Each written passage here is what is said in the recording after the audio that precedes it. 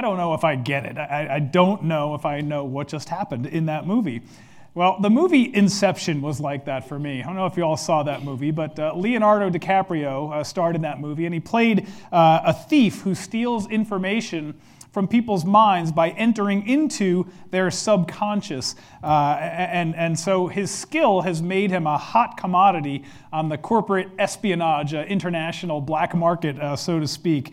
And so somebody hires DiCaprio not to actually take information out of people's minds, but what this guy wants to do is to plant an idea in somebody's mind. And so that's never been done before. But DiCaprio says it can be done.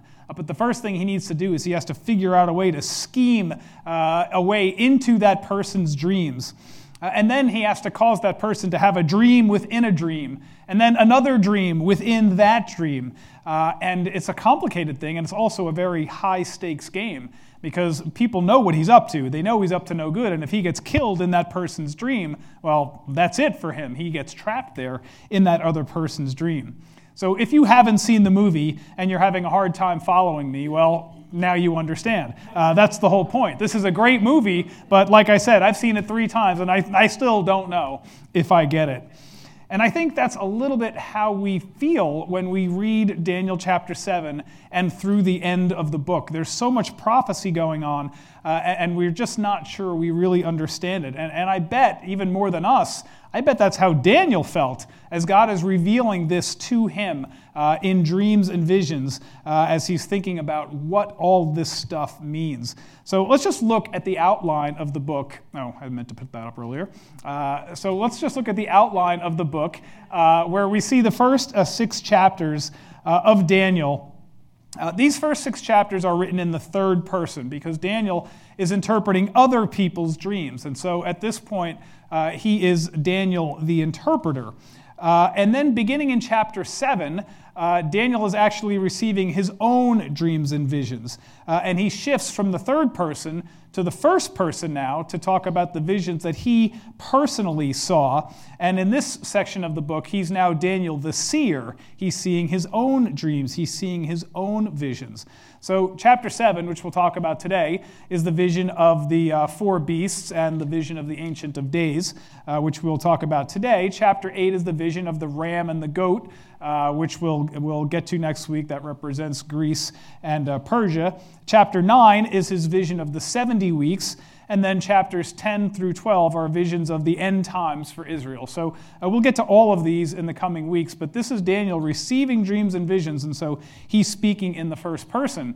And each one of these dreams and visions disturbed and distressed Daniel. And so I think at the end of the book, he still doesn't understand all that he has received in terms of revelation. And so as readers, we, I think, can be just as confused. There's a lot for us to figure out here, but thankfully, we have what Daniel did not have, right?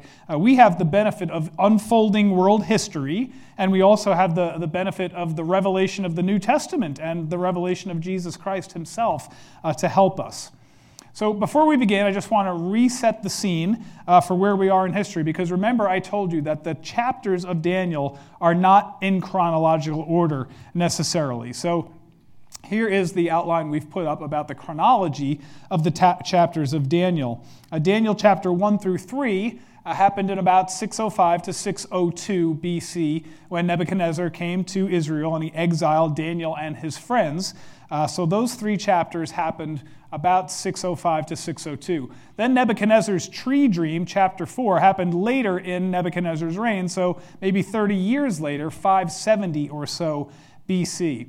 Then Daniel chapter 5 jumps forward in history several years to 539 BC. Nebuchadnezzar is dead, 4 other kings have come and gone, and now Belshazzar is co-king with Nabonidus in Daniel chapter 5. And so Daniel chapter 5 describes the handwriting on the wall, right? You have been weighed, measured, and found wanting. And this describes the end of the Babylonian reign and the conquest, a Persia conquest of Babylon.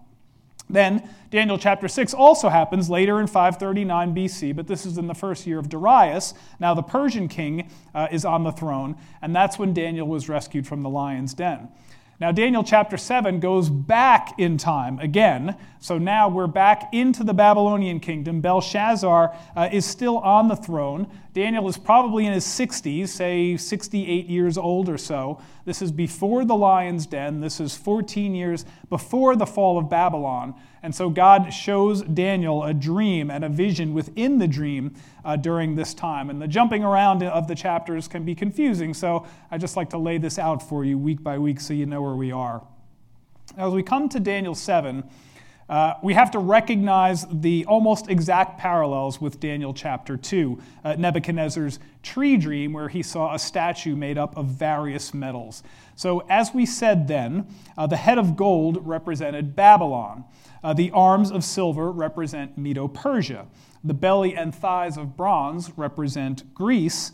The legs of iron represent Rome, and then the toes of iron mixed with clay represent some future reconstituted form of the Roman government, which will exist at a later date. And then, as we saw in chapter 2, there was a stone that came that smashed the toes of clay and iron and obliterated the entire statue. That stone was Jesus, who established his kingdom of heaven, and that'll happen at his second coming. Now, the difference between chapter 2 and chapter 7 is that Daniel's vision here focuses much more on this reconstituted fourth kingdom that is going to reign at some point in the future. So that's what we're going to be talking about in this vision of the four beasts and the interpretation of the vision. But Daniel's vision actually consists of three separate parts here, and that's what we'll be talking about today. So the vision of the four beasts happens only in verses 1 through 8. And then we have the vision of the Ancient of Days, which makes it so appropriate that Michael played that song today. It was a perfect song choice for what we're going to be covering today. And then we'll have the vision of the Son of Man, verses 13 and 14, and then the interpretation of the vision, which is in verses 15 to 28. And that is where the angel interprets the vision for Daniel. So we're into the prophecy now of Daniel, and we'll be in prophecy the rest of the way. And so there are lots of reasons to study prophecy, but to me, the most important reason to study prophecy is that we see the sovereignty of God so plainly writ across the pages of Scripture. And to me, it's just comforting to know that there is a God in heaven who controls all the events of history. He controls everything that has ever happened and ever will happen. And this God loves us, and he is all-powerful. And so if he can control history, then he can fulfill his promises to us, right? And if he will fulfill his promises to us, that means we can trust him with our eternity, and we can trust him with our today. And so it's not just, God talked about Persia and Greece, hundreds of years ago. No, all of this stuff applies today. So if you get nothing else from this sermon, I want you to get this, that we can trust God with our eternity, and because we can trust him with our todays and our tomorrows as well. So let's start by looking at this vision of the four beasts. We'll just look at the first 4 verses for now. In the first year of Belshazzar, a king of Babylon, Daniel saw a dream and visions in his mind as he lay on his bed. And then he wrote down the dream and told the following summary of it. Daniel said, I was looking in my vision by night, and behold, the 4 winds of heaven were stirring up the great sea, and 4 beasts were coming up from the sea, different from one another. The first was like a lion, but had the wings of an eagle. I kept looking until its wings were plucked, and it was lifted up from the ground and set up on 2 feet like a man, and a human mind was also given to it.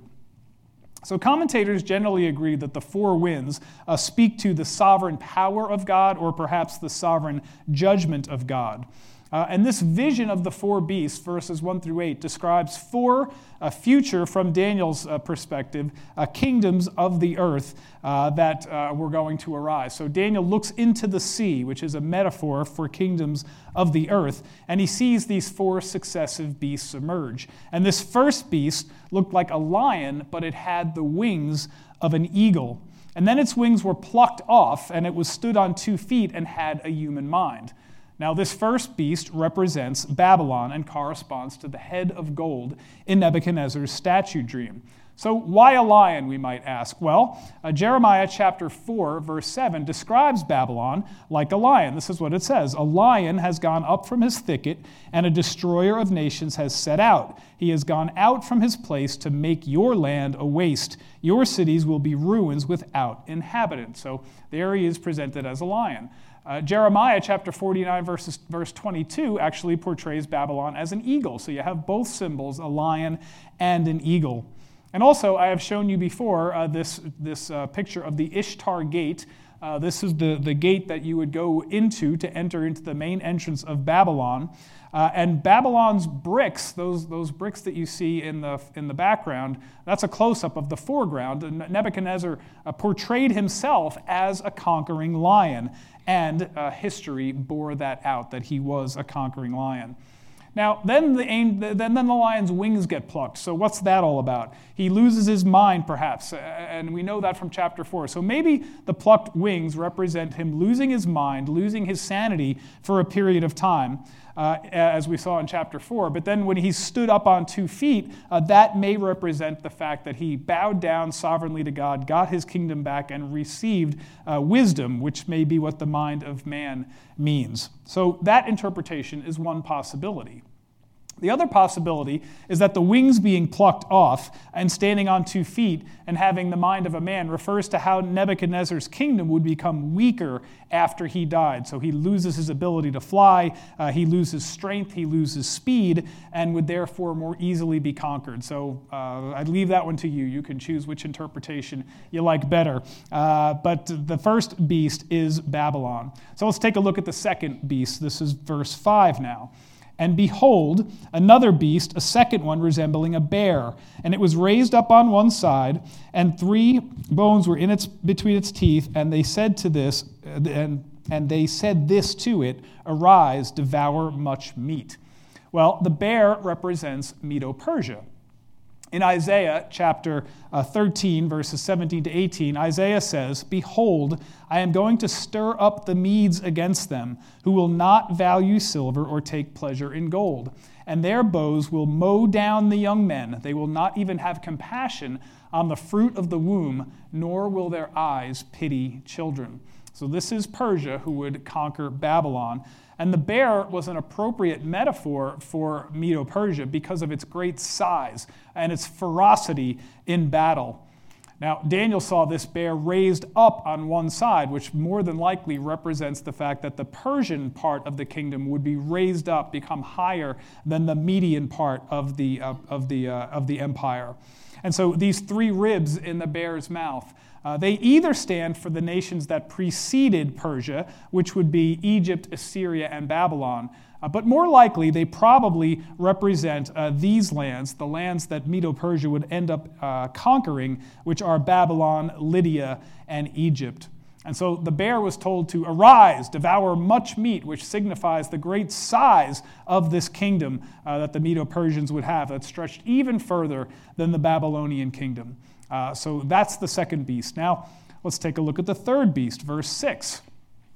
After this, I kept looking, and behold, another one, like a leopard, which had on its back 4 wings of a bird. The beast also had 4 heads, and dominion was given to it. Now, the third beast is Greece under Alexander the Great. It was represented by a leopard. This is an animal noted for its speed and its strength and its agility. I don't know if you've ever seen those videos on National Geographic or whatever where a leopard kills an antelope or even a wildebeest and then carries this dead animal that weighs hundreds of pounds up into a tree. I mean, that is incredible strength at speed and agility. And so this leopard has 4 wings, which means that would make it faster than a leopard ordinarily is, which is very fast. And so he's got these 4 wings. And that represents the speed of which Alexander the Great conquered the Persian Empire. And we'll see in chapter 8 next week that Greece is actually represented by a goat who doesn't touch the ground. He just flies across the ground, such is his speed. And so we'll see that. So the point of all this is how fast Alexander the Great conquered Persia. It took him only 4 years, from 334 BC to 330 BC, and Alexander the Great ruled the world. Now, the 4 heads represent what happened to Alexander the Great's kingdom. After Alexander died, his kingdom was split among 4 different generals, and the kingdom became weaker as a result of that. But I don't want to get ahead of myself. We're going to talk about that next week when we get to chapter 8. So the third beast is Greece, which corresponds to the belt or to the thighs of the Nebuchadnezzar's dream statue. All right, and now this fourth beast. Verses 7 and 8. After this, I kept looking in the night visions, and behold, a fourth beast, dreadful and terrible, extremely strong, and it had large iron teeth. It devoured and crushed and trampled down the remainder with its feet, and it was different from all the beasts that were before it, and it had 10 horns. While I was thinking about the horns, behold, another horn, a little one, came up among them, and 3 of the previous horns were plucked out before it, and behold, this horn possessed eyes like human eyes, and a mouth uttering great boasts. Well, your guess is as good as mine as to what this fourth beast may have looked like. Daniel didn't mention an animal that he was familiar with because it probably didn't look like any animal that he was familiar with. So here are a couple of artists' renditions, a dinosaur, a dragon, whatever. But this beast was different from the others. And so this is the Roman Empire, which corresponds to the iron legs of Nebuchadnezzar's dream statue, because it was ruthless in its destruction, killing captives by the thousands and also selling captives away into slavery by the hundreds of thousands. That's the Roman Empire. And this beast had 10 horns. Now, it's easy to get confused about the identity of the horns when we look in Daniel. There is a little horn here in Daniel chapter 7, but he's not the same person as the little horn that we're going to meet next week in Daniel chapter 8. So in Daniel chapter 8, this little horn is Antiochus Epiphanes. He is a Greek ruler who ruled in the 170s and the 160s and who offended Israel by slaughtering a pig on the altar of the temple. We'll talk about that next week. But here in Daniel 7, the horn represents the future Antichrist who will wage war against God's people in the last days. And so we'll dig into that more as we look at the interpretation beginning in verse 15. But that's the vision of the 4 beasts. Now, onto the second part of Daniel's vision. This is verses 9 through 12, and this is the vision of the Ancient of Days. So we'll look first at verses 9 and 10. I kept looking until thrones were set up, and the Ancient of Days took his seat. His garment was white as snow, and the hair of his head like pure wool.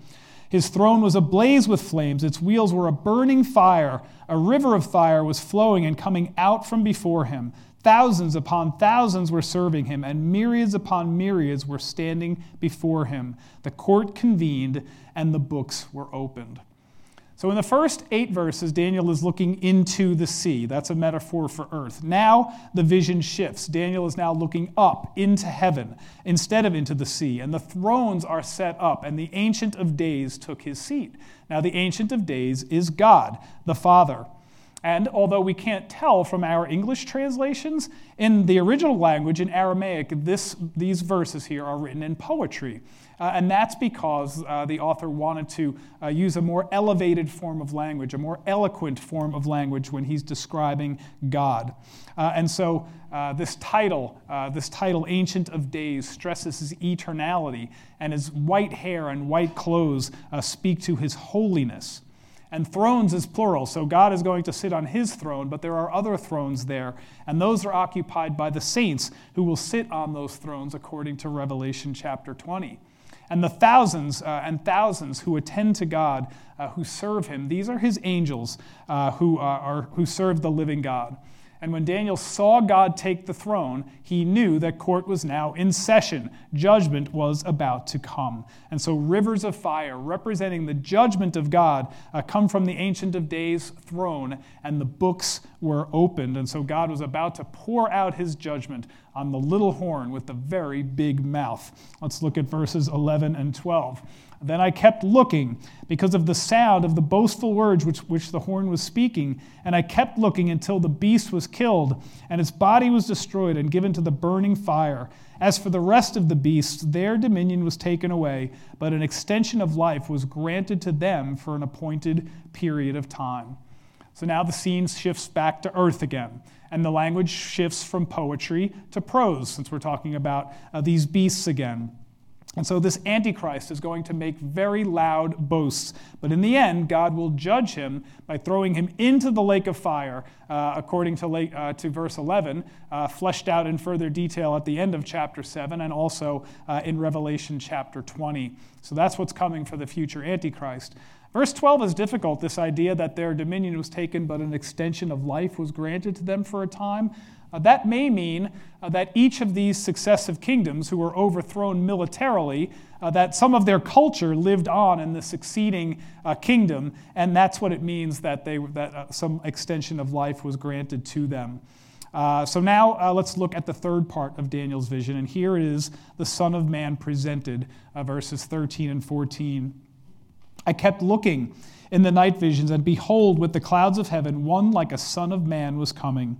And he came up to the Ancient of Days and was presented before him.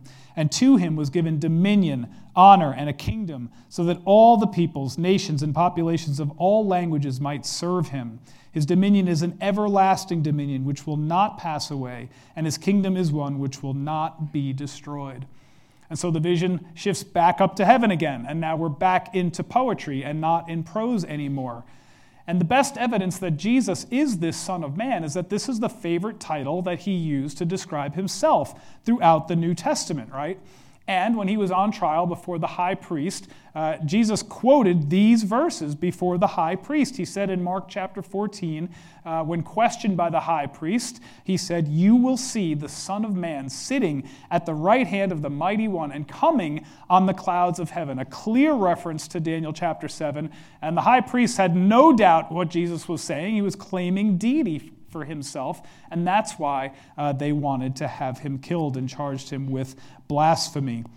So Jesus, the Son of Man, notice that in verses 13 and 14, the Son of Man and the Ancient of Days are two distinct persons, and they're both God. We need to notice that. And this is one place in the Old Testament where we can see this distinction, which is often cloudy in the Old Testament, revealed much more clearly in the New Testament. But here we can see that both Jesus and God the Father are God. And the Ancient of Days will present the Son with subjects and a kingdom that will never pass away, and Jesus will rule over that kingdom. Now, I tell you this because there is an ancient heresy called modalism, which basically says that God is not three separate persons, but he's God. Sometimes he takes the form of God the Father, and sometimes he takes the form of Jesus, and sometimes he takes the form of the Holy Spirit. That is absolutely wrong. That's why it's a heresy. It's absolutely not true. So what we know is that God is three separate persons, all existing eternally, and yet there is one God. And so we say, theologians say, that he is three in person and one in essence. That is the Trinity.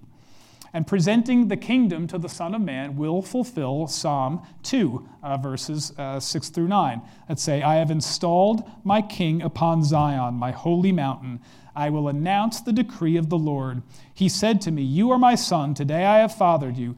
Ask it of me, and I will certainly give you the nations as your inheritance, and the ends of the earth as your possession. You shall break them with a rod of iron, and you shall shatter them like earthenware.'" So this is the future, looking deep into the distant future now. All this will happen at Jesus' second coming. The Son of Man will establish an everlasting kingdom that will never be conquered by another. All right, deep breath. That is a ton of content that I've just dumped on you. And if you are overwhelmed by it, just imagine how Daniel must have felt when he heard this for the first time, when he saw this in a dream or in a vision, right? It's like watching Inception or some other confusing movie where you just can't figure out what is going on. So let's just stop. Let's just catch our breath here for a second, and let's just ask the question, why is it that God, the Ancient of Days, will bestow this kingdom on the Son of Man? Well, Psalm 2 and Daniel chapter 7 look forward to a time when Jesus will receive the reward for what he accomplished when he lived as a man. 1,000 years after Psalm 2, 500 years after Daniel chapter 7, Jesus took on human flesh, and Jesus lived a sinless, perfect life, which qualified him to be the sacrifice for sin that God demands. And Jesus fulfilled the sacrificial system once and for all by shedding his blood for our sin. And for a time, God accepted the blood of bulls and goats to cover our sin during the days of the law of Moses, but every time they sinned, they had to bring another sacrifice to cover that sin. Hebrews 9 says, we no longer have need of a high priest who offers the blood of bulls and goats once a year, because Jesus offered his blood one time, once for all. And that's why all people who put their faith in him are washed clean by the blood, once and for all, by the blood of the Lamb. And God declares us not guilty because Jesus has removed the stain of our sin with his perfect blood. And this never-ending kingdom that Jesus is going to receive consists of believers of all ages who have been washed clean by the blood of the Lamb. So Jesus died to save us, and we are his reward. We are the kingdom that God will present to him. What a glorious Savior we serve. All right, you all caught up? You feeling pretty good? You all with me? Let's move to the interpretation of the vision. The vision interpreted, beginning in verse 15.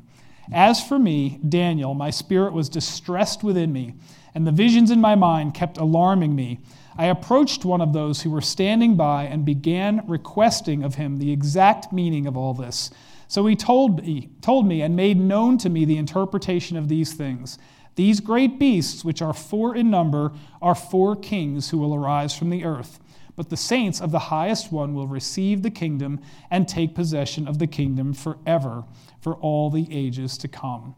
So it seems that Daniel is still quite perplexed, and he is distressed by the vision, but he still had access to those who are standing nearby. So these most likely represent angels, and possibly even the angel Gabriel, who will appear later in the book of Daniel. So the angel answers that these beasts are symbols of literal kingdoms that would rule successively. And then this last kingdom, this 4th kingdom, will be replaced then by a 5th kingdom, which is the kingdom of God, which consists of the saints of the highest one, which we will receive someday. And so Daniel seems especially to be confused and perplexed by the 4th beast, and he wants more information about the 4th beast, and that's what he asks about in verses 19 to 22. Then I desired to know the exact meaning of the 4th beast, which was different from all the others, exceedingly dreadful, with its teeth of iron and its claws of bronze, and which devoured, crushed, and trampled down the remainder with its feet. And the meaning of the 10 horns that were on its head, and the other horn which came up, and before which the 3 of the horns fell, namely, that horn which had eyes and a mouth, uttering great boasts, and which was larger in appearance than its associates. I kept looking, and that horn was waging war with the saints and prevailing against them, until the Ancient of Days came, and judgment was passed in favor of the saints of the highest one, and the time arrived when the saints took possession of the kingdom. All right, so from what Daniel has already told us in the vision of the 4 beasts in verses 1 to 8, we already know that the little horn came after the 10 horns, and that it uprooted 3 of the horns that preceded it. We also know that the little horn could speak like a man, and that it had very loud and boastful, arrogant words. So we knew that already, but now here in verses 21 and 22, Daniel gives 3 new pieces of information that he had not given in verses 1 through 8. And that is that this little horn will rise up and he will persecute and prevail over the saints of the Most High. Secondly, that the Ancient of Days will bring judgment in favor of the saints and against this little horn. And third, that the saints will ultimately possess the kingdom. And so Daniel, of course, is perplexed. He doesn't understand. And so what does all this mean? And so the angel answers, beginning in verse 23. This is what he said. The 4th beast will be a 4th kingdom on the earth, which will be different from all the other kingdoms, and will devour the whole earth and trample it down and crush it. As for the 10 horns, out of this kingdom 10 kings will arise, and another will arise after them. And he will be different from the previous ones, and will humble 3 kings. And he will speak against the Most High, and wear down the saints of the Highest One. And he will intend to make alterations in times and in law, and they will be handed over to him for time, times, and half a time. All right, one verse at a time. Verse 23 seems to represent the Roman Empire, which has already come and gone, the earthly Roman Empire, which has happened in history. So that empire was different in its ferocity. It devoured the whole earth, and it dominated the earth for centuries. Now, as we come to verse 24, this represents a jump forward in time. It's referring to the future reconstituted Rome that will exist in some form at the end of the age when Jesus comes again. And I say that because these 10 kings, these 10 horns, do not correspond to anything that we have seen in history. There's never been anything like this on the earth. And so, since the first 4 kingdoms are literal kingdoms which have come and gone, we believe that this next kingdom is also going to be a literal future kingdom. Now, my belief, along with those who hold to a premillennial view of end times, is that the events of verse 24 will happen after the rapture and during the 7-year tribulation, which is Daniel's 70th week, as we will talk about when we get to Daniel chapter 9. In those days, some 10-kingdom federation is going to exist, and out of those 10 kingdoms, 1 king will arise who will humble 3 kings, and he will speak against the Most High and make war against the saints. And his campaign will last for a time, times, and half a time. Now, a time is a year. Times is 2 years, and half a time is half a year. So that's 3.5 years, which represents the second half of the 7-year tribulation period, which is called the Great Tribulation, which is discussed in great detail in Revelation chapters 6 through 19. And this is where the Antichrist persecution continues until the end of the tribulation when Jesus Christ comes again. So the Antichrist is going to have his way for the allotted time, but then God will bring judgment. All right, you all with me? All right, here we go. Let's look at God's judgment of the Antichrist, verses 26 to 28. But the court will convene judgment, and his dominion will be taken away, annihilated, and destroyed forever. Then the sovereignty, the dominion, and the greatness of all the kingdoms under the whole heaven will be given to the people of the saints of the Highest One. His kingdom will be an everlasting kingdom, and all the empires will serve and obey him. At this point, the revelation ended. As for me, Daniel, my thoughts were greatly alarming me, and my face became pale, but I kept the matter to myself. Well, for all the difficulty we've had throughout Daniel chapter 7 so far, understanding what all this is the easy part, right? Jesus wins. Jesus wins. Hooray and amen, right? When Jesus returns, he will destroy the Antichrist. He will take away his dominion forever. Revelation tells us that he will be bound for 1,000 years, released for a short time, and then cast eternally into the lake of fire. Now, I believe that Jesus is going to come and establish a literal 1,000-year kingdom on earth before God brings a new heaven and a new earth where we will live for all eternity. His kingdom will have no end. And brothers and sisters, this is the good news. This is what we have to look forward to, eternal reign with the Lord Jesus Christ. At the end of the vision, Daniel was alarmed. He kept the matter to himself until he wrote it down later. And Daniel is just left to wonder, what does this mean? I don't understand this. But he's thinking about this coming kingdom of God when the saints will one day rule with the Most High. So even the prophets didn't understand everything they wrote. You know that, right? I mean, they wrote this stuff down because God gave it to them, but they didn't understand everything they wrote. And of course, Daniel, from his perspective, he doesn't have the benefit of unfolding world history, and he doesn't have the benefit of the Messiah who has come and who has born and died and was raised from the dead. He didn't have the gift of the Holy Spirit or the gift of the New Testament. But we do. So when we, as New Testament saints, speak of the kingdom of God, we know way more than Daniel knew or understood about the kingdom of God. So there is an already aspect of the kingdom of God, right? Jesus has come in the form of Jesus Christ. The kingdom has come in the form of Jesus Christ. And with him, he brought the kingdom of God. He said the kingdom of God is now among you when he walked the earth. And there's also a present aspect of the kingdom of God, right? Jesus promised, go to Jerusalem and wait and you will receive the Holy Spirit. All believers have the Holy Spirit. And so the kingdom of God reigns on earth now through the Holy Spirit, through you and I, the saints. The Holy Spirit is the present aspect of the kingdom of God on earth.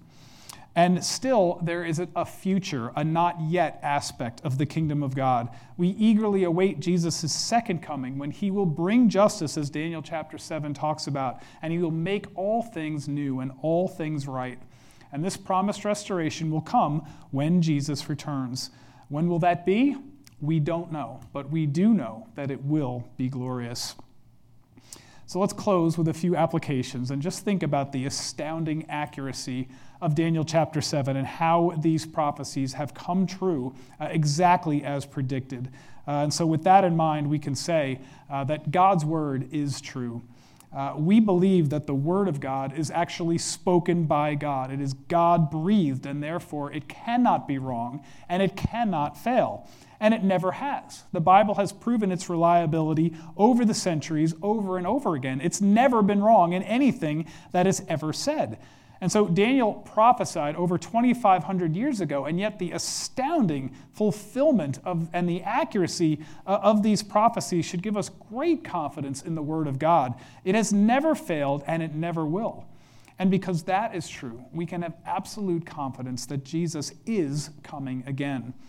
Many of the Bible's prophecies, many of Daniel's prophecies have already happened in history, and this proves that God controls all of history, and the best predictor of future performance is past performance. And so a fulfilled prophecy gives us confidence that all God's prophecies will one day be fulfilled. God has repeatedly promised, and Jesus himself has testified that he is coming again.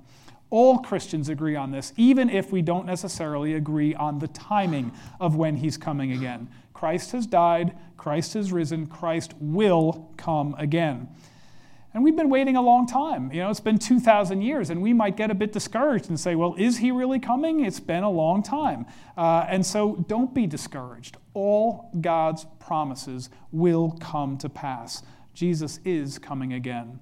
And because of the accuracy of God's prophecy and because of his amazing sovereignty, God can handle your present circumstances. If God can orchestrate every event, past, present, and future, of all world history, he can handle our present circumstances too. Sometimes our lives are so confusing and so troubling, and we're not sure what's going on or what God is trying to teach us. We've all been in periods of like that in our lives. If you're going through one of those periods right now, just pray, trust God, rely on him, trust in his sovereignty, and know that whatever it is, he will use it for good. He's already got it all worked out. Sometimes our lives are like a confusing movie. We need to see the end so we can figure out what was going on in the middle, right? That's what our lives are like sometimes. But after we see it from the other side, then we can say, oh, the depths of the riches, both of the wisdom and knowledge of God, how unsearchable are his judgments and how unfathomable his ways. And we will say, I get it now. Praise the Lord. Praise the Lord indeed. Amen. Lord God, we thank you for this incredible Daniel chapter 7, the prophecies so accurately predicted and so accurately fulfilled, exactly fulfilled in history, Lord. It just blows our minds to think that you have that kind of power and authority. And Lord, since that is true, we know you can handle what it is that you've put in our lives, Lord. Help us to ask why you have put these things in our lives and what we can learn from them, Lord. And mostly, I just pray that these prophecies will help us come to love you more, rely on you more, and Lord, to more eagerly anticipate the coming of Jesus Christ, and to tell those who need to hear about him, because for them, when he comes, it'll be too late if they have not received, Lord. So we just pray for a world that so desperately needs the gospel, that they will hear the words of the gospel, that Jesus died for their sins and rose from the dead, and that they will believe and have faith and be saved. We pray in Christ's name. Amen.